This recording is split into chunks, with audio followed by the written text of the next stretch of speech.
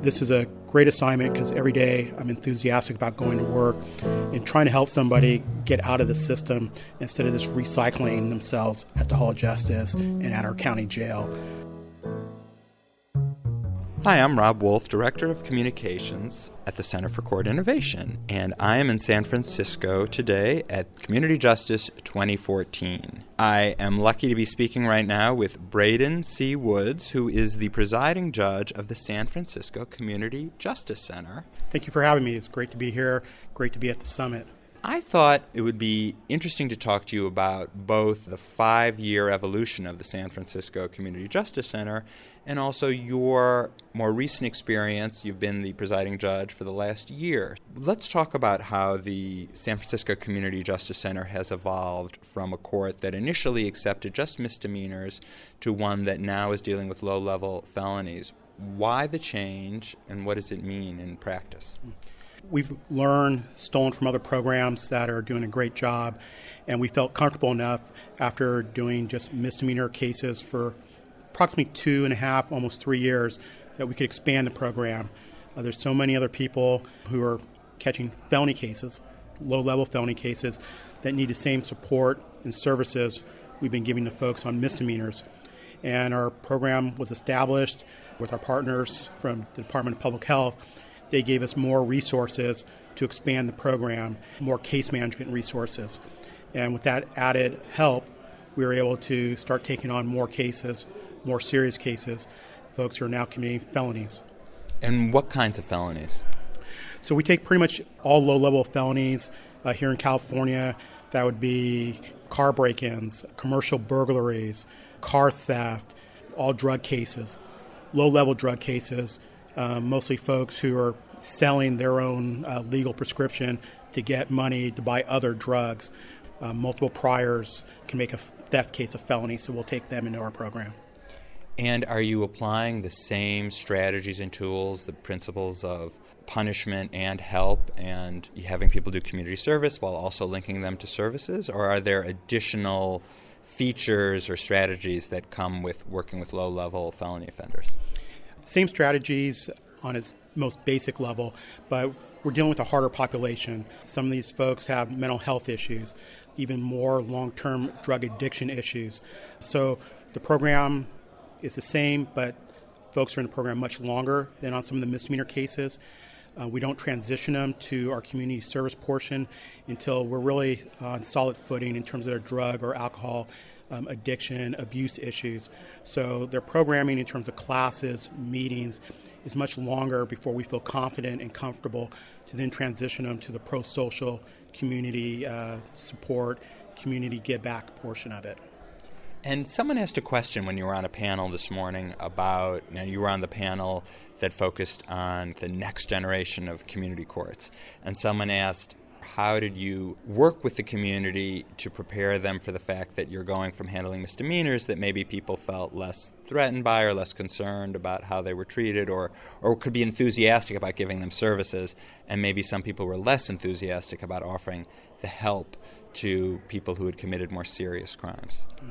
Communication is the key, and so we did give the community a heads up that we were going to maybe go down this path, and we sought their input. Some folks are like, no, forget about it. Felons have to go to jail.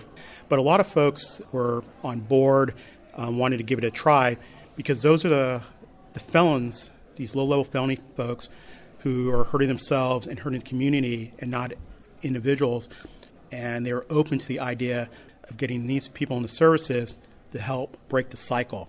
So based upon the charges that we were going to do and handle, a lot of folks were enthusiastic about it because those are the people, some of these lower-level felony people who are affecting their community directly and who they were seeing on a daily basis or maybe a weekly basis.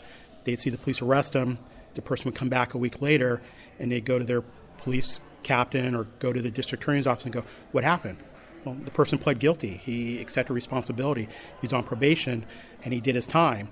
And they're like, well, he's doing the same thing. And so by shifting them to our Community Justice Center and getting them into treatment and services, we're trying to break that cycle. And so when community members see the person and they're not up to no good, they're anecdotally like on, well, it's working, as opposed to just a recycle of jail out, jail out. And so let's talk about your evolution as a jurist. What was it like for you beginning to preside over this court? What have you learned over this past year? It's been a great year. I've actually been a judge just for a year also. This was my first assignment as a judge, and we sometimes rotate every year to a new assignment. And when the presiding judge asked if I wanted to stay, enthusiastically, I was like, very much so. I have unfinished business, as they say. But I was a local prosecutor here in San Francisco. I live here in the city. I've lived here for 15 years. And I got to see the difference between unfortunate hardcore criminals who are hurting other people and our low-level criminals who are hurting themselves, and see the spectrum. And this is a great assignment because every day I'm enthusiastic about going to work and trying to help somebody get out of the system instead of just recycling themselves at the Hall of Justice and at our county jail. So the evolution for me has been a good one, to see it from a different perspective. And I hope to continue to expand our current program as well as some of our other programs here in San Francisco. And what do you think are the biggest challenges to evolving the criminal justice system so that it incorporates evidence-based strategies, procedural justice, these things that we know work, but perhaps the system, for lack of funds or lack of training or just habit, is maybe slow to incorporate? The biggest challenge is trying to get everybody at the table. We're slowly but surely getting there. In San Francisco, we're sort of there in terms of district attorney, public defender, the police chief, the mayor's office, who funds, obviously, a lot of the programs that we use here in San Francisco, the nonprofits, and trying to just get everybody in the same boat and rowing in the same direction. So we're good with that. The biggest challenge I see for us, and I think it's a nationwide, is dual diagnosis, the mental health issue. We've spent a lot of money and time and best practices trying to figure out drug and alcohol issues and programming and best practices, and we do a good job of that. But trying to find this other niche, folks with mental health issues, as well as drug and alcohol, is something that I find to be a challenge, just in terms of finding programs and enough beds and enough people who have training in both.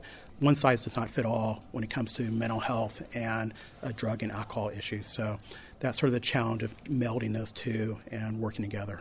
What do you think is going to happen if and when you move on to a different role as a judge? Are you going to take some of these strategies or things that you've learned with you into new settings? And what if it's a setting that isn't, well, if it's not a community justice center that doesn't immediately have the tools to assess or to link to services or to send someone to community service? What would you do? No offense to them. I'd educate some of my other fellow judges at the Hall of Justice in terms of you can get more bang for your buck with a huge segment of the population that does come through the Hall of Justice and through the criminal system. So just exposing them to what I've been doing for the past year, and it'll be at least 2 years before I see them again, and some of the other judges who've come before me, who've run the Community Justice Center, and just giving our knowledge to our other brethren who have only been at the Hall of Justice or have only been at the Civic Courthouse, and just let them know that there are alternatives and better ways of doing things. Even though I'm one of the junior members on the bench, I think I can educate some of our older brothers and sisters on the bench. Judge Woods, thank you so much. I really appreciate your sharing your insights and your experience with me. It's been very interesting. All right, Rob, thank you very much. I greatly appreciate it. I've been speaking with Braden C. Woods, who is the presiding judge of the San Francisco Community Justice Center, and we are both here today at Community Justice 2014. It's being held actually at the office of the California Courts here in San Francisco. I'm Rob Wolf, Director of Communications at the Center for Court Innovation. To find out more about the Center for Court Innovation, visit our website at www.courtinnovation.org. You can also listen to more podcasts there, and you can also find us on iTunes. Thanks for listening.